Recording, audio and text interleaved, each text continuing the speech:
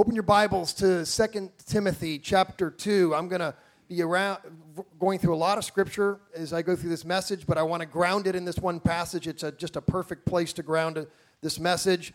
It's in the middle of a call that Paul is putting out to Timothy, a pastoral letter to say, here's how you have to lead and conduct yourself. And in the middle of 2 Timothy in chapter 2, he's telling him, look, you got to be strong, you got to be full of grace, you got to, conduct yourself like a good soldier. You don't be messed up, entangled in civilian affairs. You're, fully on board. Conduct yourself like an athlete who competes for the prize. Conduct yourself like a hardworking farmer who is plowing, to receive, his share of the crops.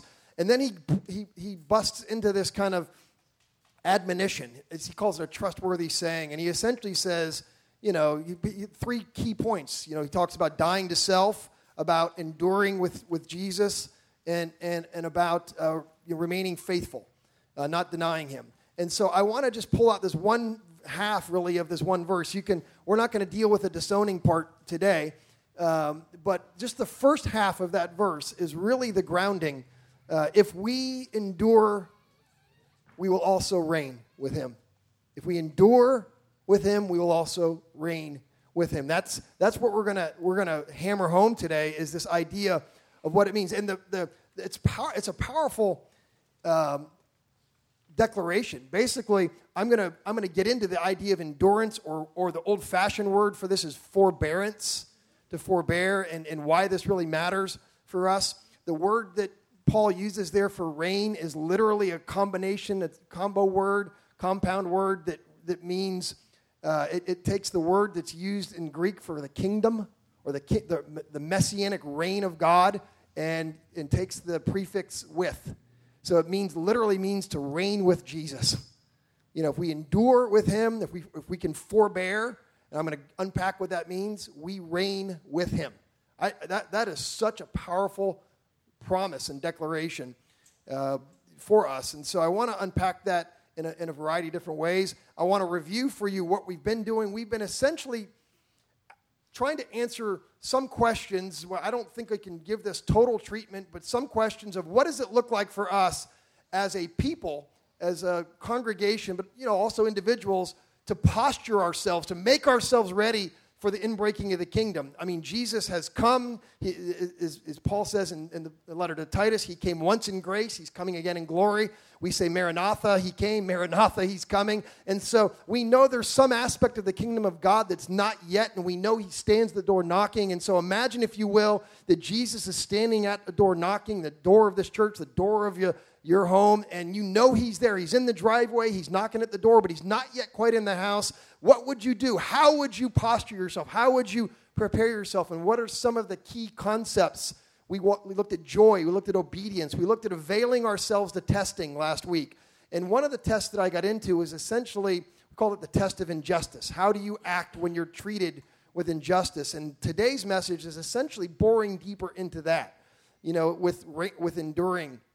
And so what I want to get into today is this idea of endurance as a relational dynamic that postures us to receive the kingdom of God. That's an important distinction when I say that as a relational dynamic, because of this. When I use the word endurance right now, and I say, if we endure, we'll reign, what you think of is like the guy there, on the helm of the ship with the storm, or last week when we thought that Dorian was coming right at us and we were making ourselves ready. We think of situational endurance, like tough times, and I'm gonna grit my teeth and make it through it. But almost all of the biblical treatment of forbearance and endurance is not dealing with situational endurance. It's dealing with relational endurance. It's dealing with enduring one another, forbearing with one another, and what that means. And so we have to kind of break this down. And in order to do that, I got to take you on a little bit of a trip to get there. We need to explore this to be able to really get at it. We have to kind of move at it through the lens of forgiveness. This is how you will best understand this, I'm convinced, is if you walk this out through the lens of forgiveness and then arriving at the end in what it means for us to forbear or to endure one another. It almost seems like it's lacking hope to say, is this really what you're saying, is we just have to endure one another? But I assure you there is hope in this, and we'll get to it. Why do we start with forgiveness? Well, it's there is no more important dynamic, I believe, to posturing ourselves to receiving the kingdom of God than our capacity or our propensity to forgive, our willingness to forgive, the speed with which we forgive, the way in which we forgive. These are key. That is a key indicator of our ability to receive the kingdom of God. Think about what Jesus prays. It's one of the most, if you break this down and think about it, this will blow your mind. Jesus says in the Lord's Prayer, forgive us, which the first thing that blows my mind is Jesus says us. He doesn't say forgive them. He puts himself in our human flesh and says, Lord, I'm not, he doesn't sin, but he's like, I want to avail myself to the same exact treatment. He says, forgive us our sins as we forgive those who sin against us. What does that mean? It means we get forgiveness from God in the same measure that we give forgiveness to others. He says, forgive them as they forgive others. So what does that mean? It says, if we are not able to forgive others, if we can't stand before God and say, forgive me of all I've done wrong, God, yet I refuse to forgive the people in my life who've wronged me. And so we have to come at this through the lens of forgiveness. Jesus literally endures, forbears the cross so that we might be forgiven or reconciled to him. There was a story of a king who had suffered a lot from his rebellious subjects, and he one day decided they'd surrendered their arms, they threw themselves at the feet of the king, and they begged for mercy, and he pardoned every one of them. And one of his friends said to him, well, didn't you at one point say that every rebel should die? Yes, replied the king, but I see no rebels here. There's a sense in which when we bow our neck, when we bow our knee at the foot of the cross, that we lay down our rebellion and we say, Lord, I avail myself to all the forgiveness. And he says, this is why I went to the cross. I endured it that you might be forgiven of your rebellion. This is a really powerful thing for me this week because it's not just theoretical. I've literally been exploring this week with in a couple different situations, but once in one of those with a very close friend, exploring this through kind of a journey in his life of what it looks like for us to kind of move through this process. And literally our conversation was eye-opening to me and encouraging to me, and essentially our conversation formed an outline, for this message. And there's a couple of key revelations that just hit me in it. So let me start with the idea of, if we're going to go through the lens of forgiveness, let me start with the ideal of forgiveness. So we're all on the same page. Fair enough? You with me? Thumbs up?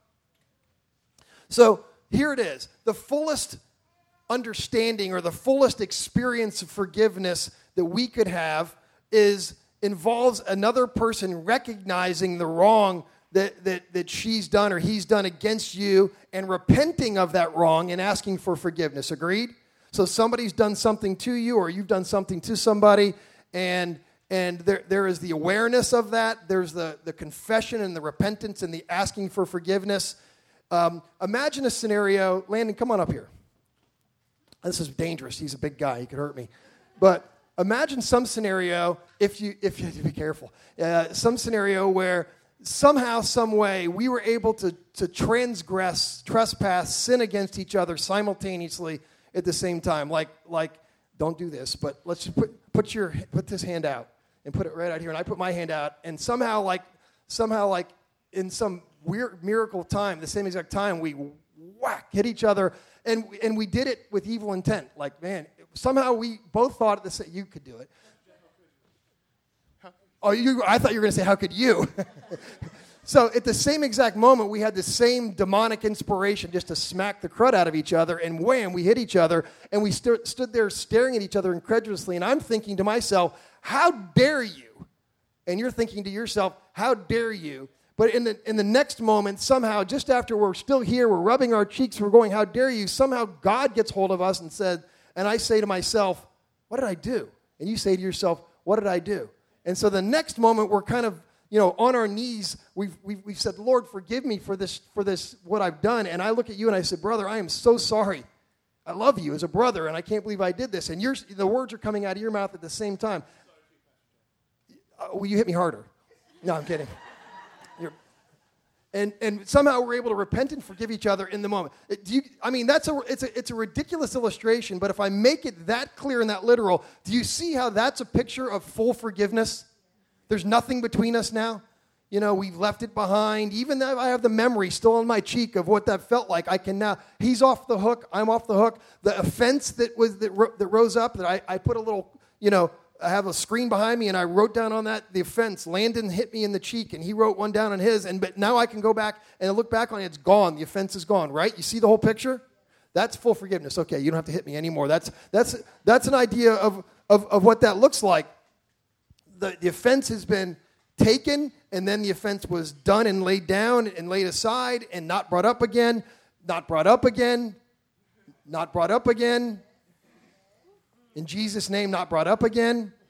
So you can't say later, couples, you can't say later, I forgive you, and then say later when, just reminds me of the time when you were talking to your friend on, and I heard you talking about me. And then every time there's an argument that's not brought up again. That's full forgiveness. We lay it down, we move on. That's full, robust forgiveness. And Jesus talked about this. In Luke 17, he said, if your brother sins, rebuke him, and if he repents, forgive him, and if he sins against you 7 times in one day, and turns to you 7 times saying, I repent, you must forgive him. He ends up getting into 70 times 7 for forgiveness, but I just want you to imagine somebody hurting you 7 times in one day and repenting 7 times. Are there any parents here that, have you ever had the conversation with your kid, I don't want you to tell me you're sorry if you don't mean it? Yes? Yeah, and Jesus is saying, but if they hurt you 7 times and you say, hey, I repent, he says, forgive them. And you go on, maybe twice, but the 3rd time, the 4th, 7 times. And that's the picture that we're supposed to have. Forgiveness is supposed to be full, and it's supposed to impact everybody involved in it. There's a story about a young boy in Korea who was a kind of the house servant for some American soldiers during the Korean War, and sometimes they thought it was funny to play all these what they thought were harmless jokes on him. They would mock him, they would tease him, they would tie his shoestrings together, and then he would fall, they would lock him out of the house. They would do all this stuff to him to kind of just, get at him a little bit. They thought it was all in good humor, and eventually they realized, somebody brought to their attention, man, it isn't harmless. It actually does something to this guy, and you guys are wrong. And they realized that it wasn't funny, and they apologized, and the boy said to them, that's okay. He says, I forgive you. I will stop spitting in your soup now. Right? Forgiveness, when it's full, it impacts everybody in the equation. It wouldn't be full forgiveness if he kept spitting in their soup, and it also wouldn't be full forgiveness if they kept mocking him. The forgiveness, it poisons, it affects both sides of the relationship. And so that's the full side of it. But let me move us through. So you got that picture? So let me move through from that to in my conversation with my friend wasn't really asking me about that kind of situation. He wasn't saying, how do I get the grace to forgive somebody 7 times who repents 7 times? He wasn't asking that question. That's a tough enough conversation. He was saying, what do you do with I'm going to fill in the blank here, so a father or a wife or a coworker or a neighbor or somebody in your life who doesn't repent, who maybe doesn't even recognize the wrong, and if you were to say to them, look, you hurt me, they would say, I don't even know what you're talking about. Do you see how this is, we've now gotten outside of the range of full forgiveness? Where it's not so simple and straightforward. The person isn't repenting. The person isn't asking for forgiveness. Does forgiveness make sense at all in that situation? How do you navigate forgiveness now? Well, there are at least a couple of different biblical categories that need to be stirred inside of us here besides just classic mutual forgiveness. Because, as much as I like to, I don't actually do well in living it. As much as we like to live in a black and white kind of, there's so much gray and nuance in the world. And so much of our forgiveness or relational dynamics fall in between these, where it doesn't just happen in this textbook Landon and Jeff kind of way.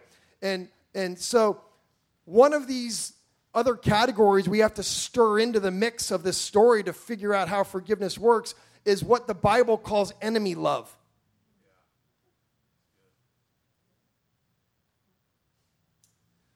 And when I say enemy love in this context, I'm not just thinking about a declared enemy.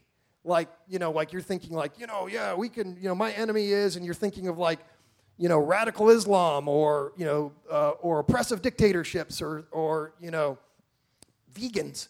I'm kidding. I'm kidding. Not fully.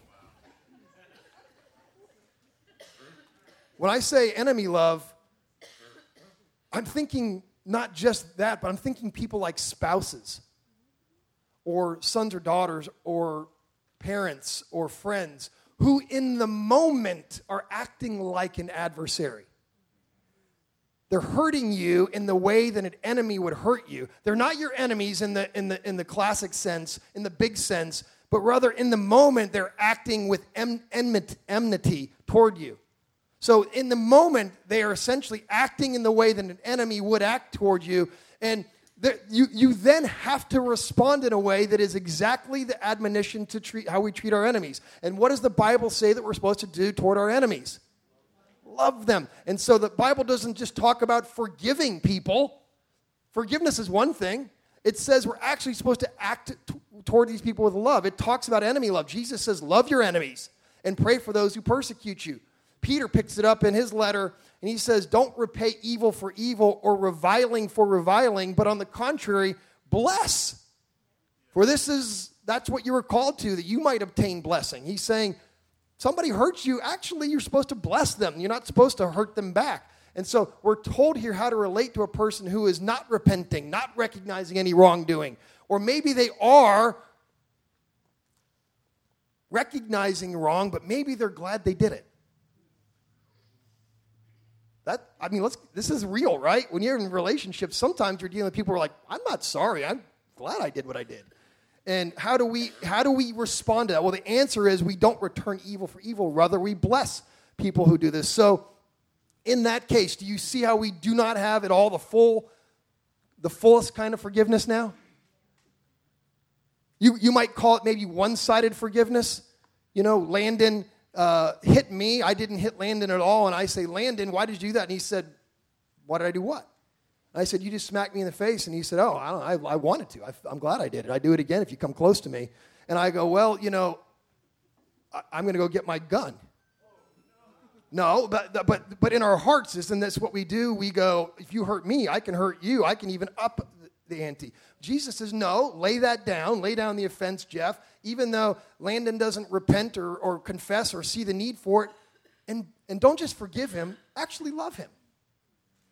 It's one-sided forgiveness, right? And as a follower of Jesus, what this means is you're choosing to not be the punisher, but treating the other person better than they deserve. Landon, if I just gave you that scenario, Landon doesn't really deserve my love. What has he done to deserve my love? He's done exactly what we've done to deserve God's love. Nothing. He's acted as an enemy toward me, just as while we were yet enemies.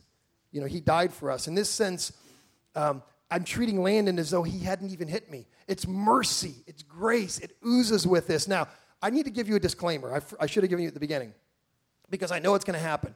There's at least one person here right now who's thinking of a different category in your own life that goes outside of the boundaries of what I'm talking about.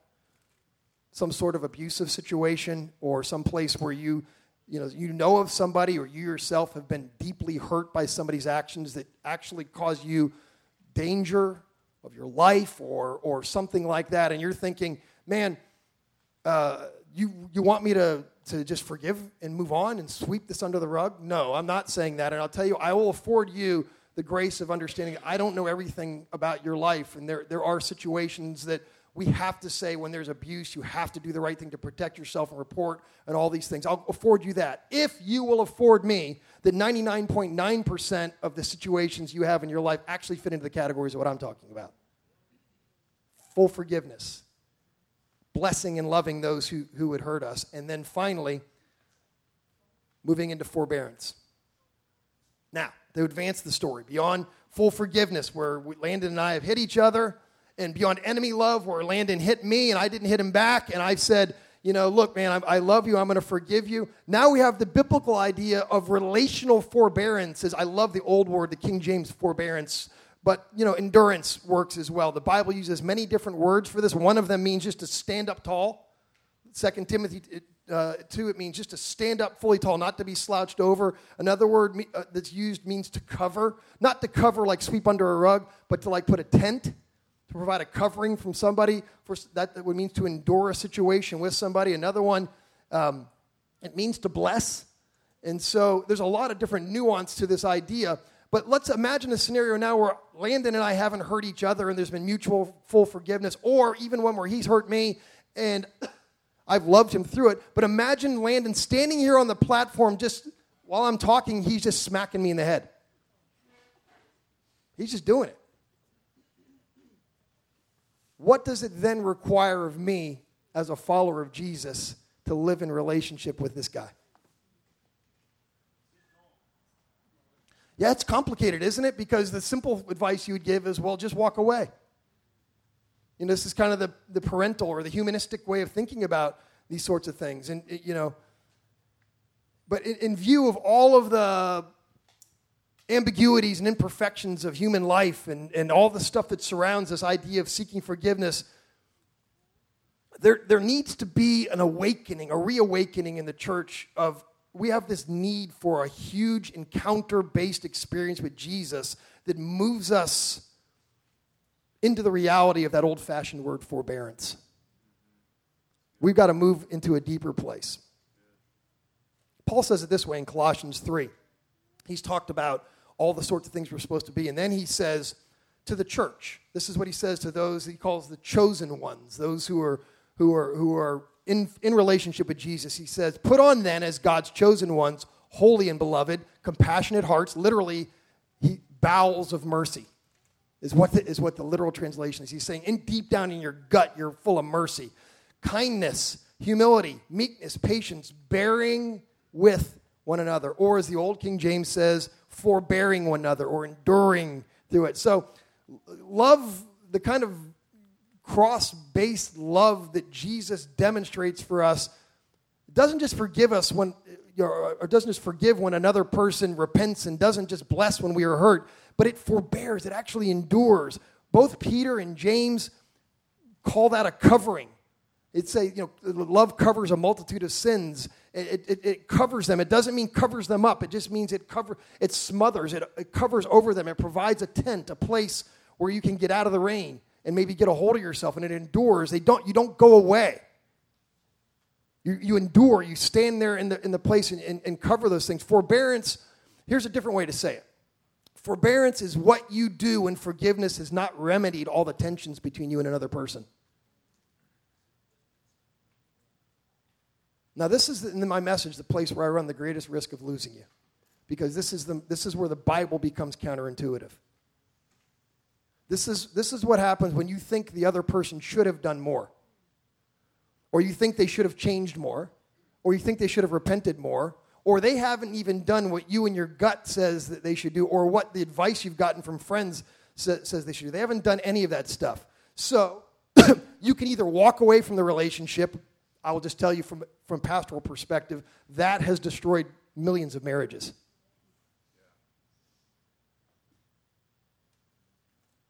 Or you can forbear.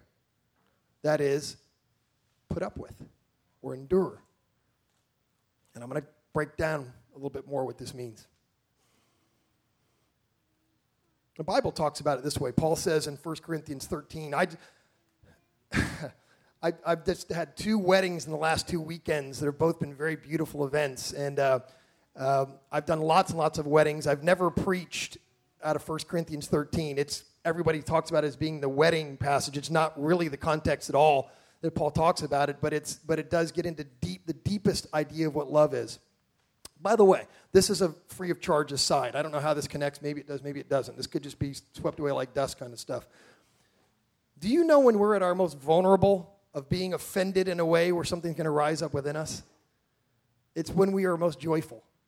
I was just thinking of this in my conversation with this friend. He was talking about the father in the prodigal son story in Luke 15. In the midst of the celebration of the younger brother being there, in the midst of his deep joy, I was just thinking about this because I was thinking of weddings. I was in 2 weddings that were both very joyful. And imagine somebody coming to me in the middle of my son's wedding and saying, saying something offensive or pulling me out of that. That's the place where I have the potential to boomerang to the far opposite side and say, how dare you on this night come to me in the midst of my joy and call me out and tell me that you can't come in and celebrate. This is exactly what the father, but this father in Luke 15 is a perfect father. And instead of rebuking, instead of admonishing or letting his joy turn to anger, he actually goes out to the older son and endures what is really harsh treatment. So, Paul talks about this way in that 1 Corinthians 13 passage. He says, love bears all things, believes all things, hopes all things, endures all things. I mean, do you hear it? He says it twice in one sentence. Love bears all things. It's the forbearance idea. Love endures all things. The key passage on this matter, though, is the one I just said to you, though. It's about in Colossians 3. And you could translate that passage as enduring or bearing one another. And if one has a complaint against another person, bearing with one another towards the aim of forgiving one another. And so forgiveness and forbearance. How many of you want to do that? How many of you want to endure? I got to be honest with you. I don't. This is the rubber meeting the road for me, that I deal with this with the Lord all the time. That I don't want to endure. I want to punch Landon in the face when he keeps hitting me over and over again. I get to the point, I'm done. The fight part in me rises up, and I'm like, I've had enough. You touch me one more time, and I'm going to do everything. I might not be able to beat you, but I'm going to do my best, right? I'm going to go down. There's something in me that rises up at some point and says, it's the Popeye moment. Had all I can stands, and I can't stands no more. And I'm gonna give you now the rubber meeting the road. Okay, I'm gonna give you why it breaks down, why it's such a challenge for us. Because this is how the conversation went, and it became very clear to me. One of the main obstacles to actually posturing ourselves in this way to really understand and live in forgiveness, and even do it through this mechanism of forbearance, returning good for evil, blessing those who hurt us, is this. If we really return good for evil, not the kind of manipulative way that hopes to draw attention to the other person's guilt, but we just really let it off the hook. I'm talking about a really authentic blessing of another person, treating them with kindness and hope from the start. If we do that, then very few people, if anybody, are going to know that you've been hurt. And you can't stand that. That's the challenge. If we really, really just let it go, endure it. Man, I think about this so much in marriages. This is the challenge. No one's going to know. Or maybe just a person or two will know. If we return good for evil, then we're not moping around. Our countenance isn't cast down. Our shoulders aren't shrugged. We're literally, the word means to stand up straight. We haven't withdrawn into some silent funk and gotten distant. We refuse to talk to our spouse or our friend or our neighbor or whatever. We don't do that. We're not drawing attention to our woundedness. We're acting in ways that are cheerful and hopeful and gracious. And nobody's going to have any idea that we've been insulted or put down or wounded or cheated. And almost everything inside of my sinful soul cries against this. Almost everything within me is like, no. We want people to know we've been hurt. Don't we? Haven't you ever been in a situation where just somebody acknowledging the hurt that you've been through has been all you've needed? It's like a salve. Have you ever been cut off in traffic and you pull up to the light and you're thinking, that guy, I can't believe he did it. And you pull up to the light and somebody pulls up alongside. He's like, hey, I saw what that guy did. And you're like, oh, thank God you saw that. Thank God you now recognize because this guy deserves the death penalty. He cut me off today, and I'm going to be like 14 seconds late now for when I thought I was going to be there. How many times have you thought the same thing when you've cut the guy off? And somebody pulls up to you, I saw what you did. You're like, oh, hey, nothing.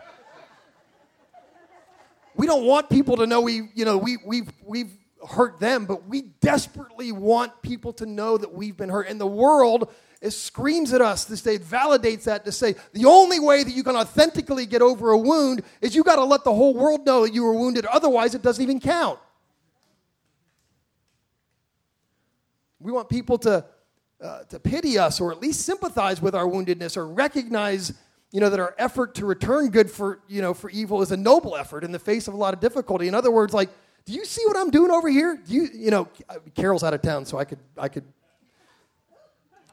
You'll probably tell her though if I was going to use an illustration to say, you see what what I'm having to endure? Do you at least see this, guys? Do you see this? We want some sort of recognition to validate, even when we're doing the good things we're supposed to do. Think about it. If nobody knows, if nobody can see what's going on, does it even count? Is it even real? This is what's given rise to a call-out culture. We can't go to somebody in private and say, hey, when you did that, it really offended me. If I don't call you out publicly, it doesn't count. And perhaps most of all, what we want is we want the person who wounded us to be aware that they wounded us.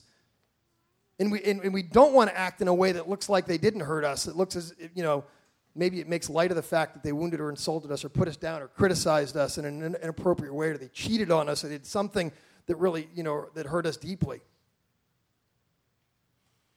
Jesus says it this way in Luke 6. It's such a huge obstacle to obeying the Lord. For me, anyways, I'm not going to put this on you. Brittany, you had such a good word about, declaring prophetic promises. I'm not going to put this on you, but I'll tell you, for me, this is a real struggle. Jesus says in Luke 6, do not return evil for evil, but bless those who do you harm.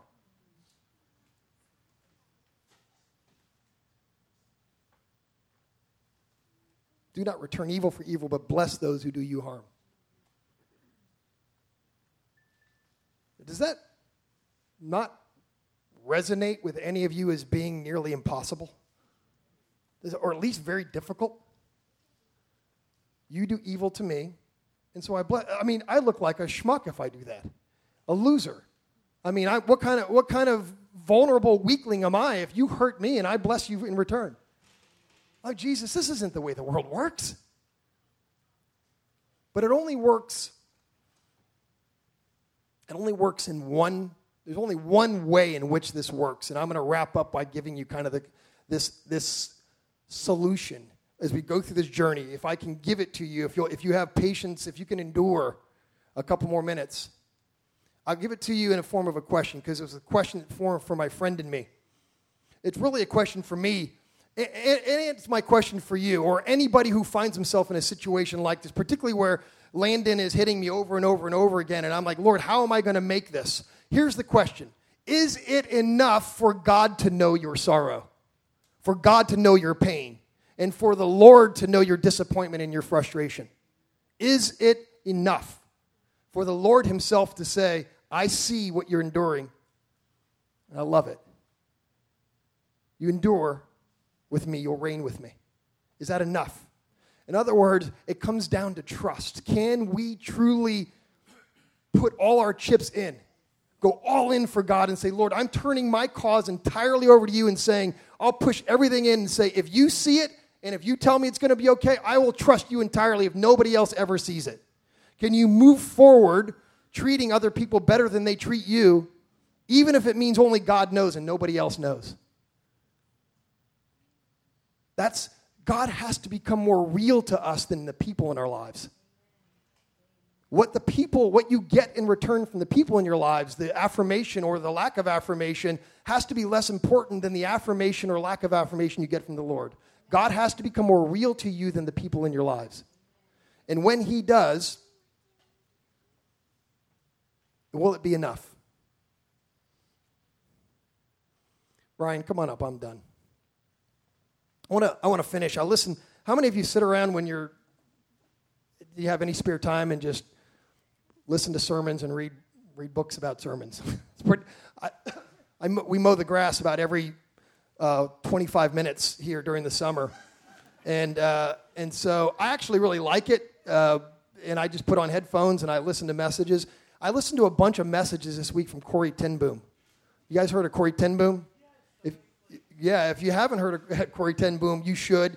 Just, I don't have time to go into all shit. Let me just tell you, her family was a Christian family that harbored hid Jews. They called the story The Hiding Place. She lost almost all of her family, I think all of her family, in concentration camps. She herself went to a concentration camp, and she survived and lived to tell her story. And she's a powerful preacher.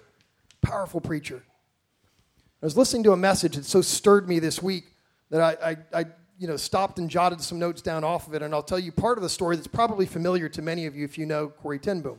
But the beginning part is she says this is what hit me so hard. She says, with deep emotion, she says, the source of our strength is Jesus Christ himself. And his cross shows us that we can accept suffering as a part of God's plan for the world. And then she said, here's how I came to learn this. She said, the worst thing of all for me, the absolute most horrific thing in my memory, was being stripped of all my clothes and forced to stand naked in front of Nazi officers at a concentration camp. She literally said out loud on many occasions to her sister, who later died there, I cannot endure this. I cannot bear this. This is too much. That for her was the breaking point. And she said one day as she was being forced to strip and stand naked in front of them, and she was crying out, literally, this is it, she said suddenly she saw a vision of Jesus hanging on the cross, stripped of his garments, hanging naked. And she said, I knew he hung there for me, for my sin, and in my suffering, I understood a fraction of the suffering of Jesus, and it made me so thankful that I knew in that moment that I too could bear my suffering.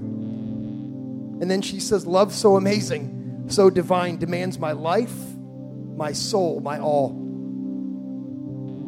And if you don't know the rest of the story, you should check it out. She lost, as I said, her entire family. She barely escaped with her own life, and after the war, she went around the world and preached. And one time she's preaching in Munich, and this balding, heavy-set old man in a gray overcoat comes up to her and clutches both of her hands after she preaches a message and says, you remember me. He looked a lot different than he'd looked then, but she remembered that he was a guard at Ravensbrück that watched her as she stood there naked and tortured her sister.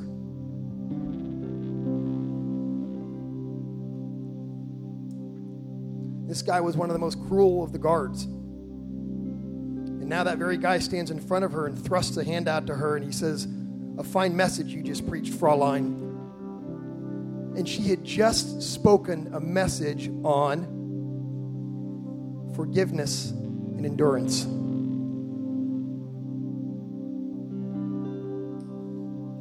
And she said that she recognized who he was, and she said she looked down. She said she was face to face with one of her captors, and she said her blood in the moment, she said she felt her blood freeze. The man says, you mentioned Ravensbrück in your talk. I was a guard there.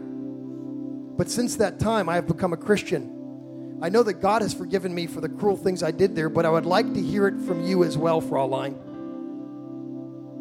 Will you forgive me? He put his hand out again. And she said, I stood there and could not forgive. My sister Betsy had died in that place. Could he erase her death simply by asking for forgiveness? No. She said, he didn't stand there long, but to me it seemed hours as I wrestled with the most difficult thing I ever had to do. I had to do it. I knew that. And still I stood there with the coldness clutching my heart. Jesus, help me, I prayed silently. I can lift my hand, but that's all I can do. You have to supply the feeling. And she said, so mechanically, I thrust my hand into the one stretched out into me, and she said an incredible thing took place. The current started in my shoulder, raced down my arm, sprang into our joined hands, and then this healing warmth seemed to flood my whole being, bringing tears to my eyes. And she looked at him and said, I forgive you, brother. I forgive you, brother, with all my heart.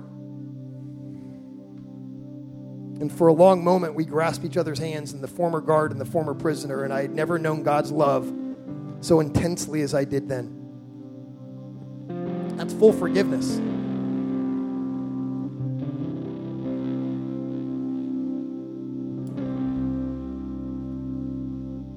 I think the question that burns in my heart is what if it wasn't so what if it wasn't so neat, even as that story, as difficult as that was for Corey? What if he wasn't repentant? What if he wasn't asking for forgiveness? Could she forgive him?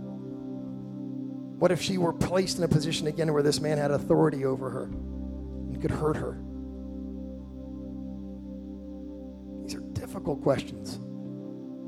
But I'm telling you, the endurance that Jesus, by grace, gives rise to in our hearts that allows us to reign with him is so vital to our preparation to receive his kingdom. If you want to rule with him, if you want to have authority even now in the kingdom, then we have to be willing to endure in relationships. So I'm going to ask you to stand.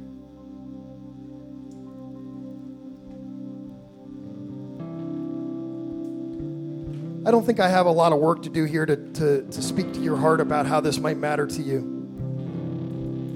Because there's a few possibilities. One is that you've got a relationship that you know you just need to forgive somebody because it's impacting your ability to actually live in the forgiveness of God. And you need to just do business. You just need to come and say, Lord, give me courage to do what I need to do to make that wrong relationship right. And that might be you.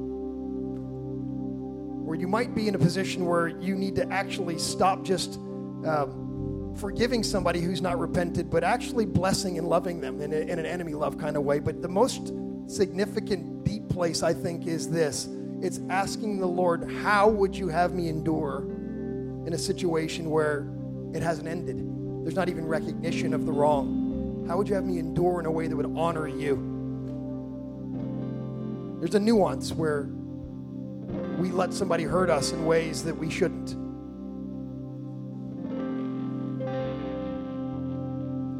And maybe you want to come ask the Lord to deal with that in your heart, however you would. I'm going to kneel down at the altar and thank him. And I've done battle all week over this topic because of issues in my own life. Maybe you can spend a moment up here with me. So, Lord, we ask in Jesus' name that you would compel us, that you would show us the lack of forgiveness, if that's there, the lack of love for those who are acting as enemies toward us, if that's there, and most especially, Lord, our lack of capacity or even willingness to forbear, to endure, whether it's in a marriage or in a friendship or in a neighborhood or in a broken relationship that needs to be reconciled. Speak to our hearts, Lord, in Jesus' name. You come forward as you feel led.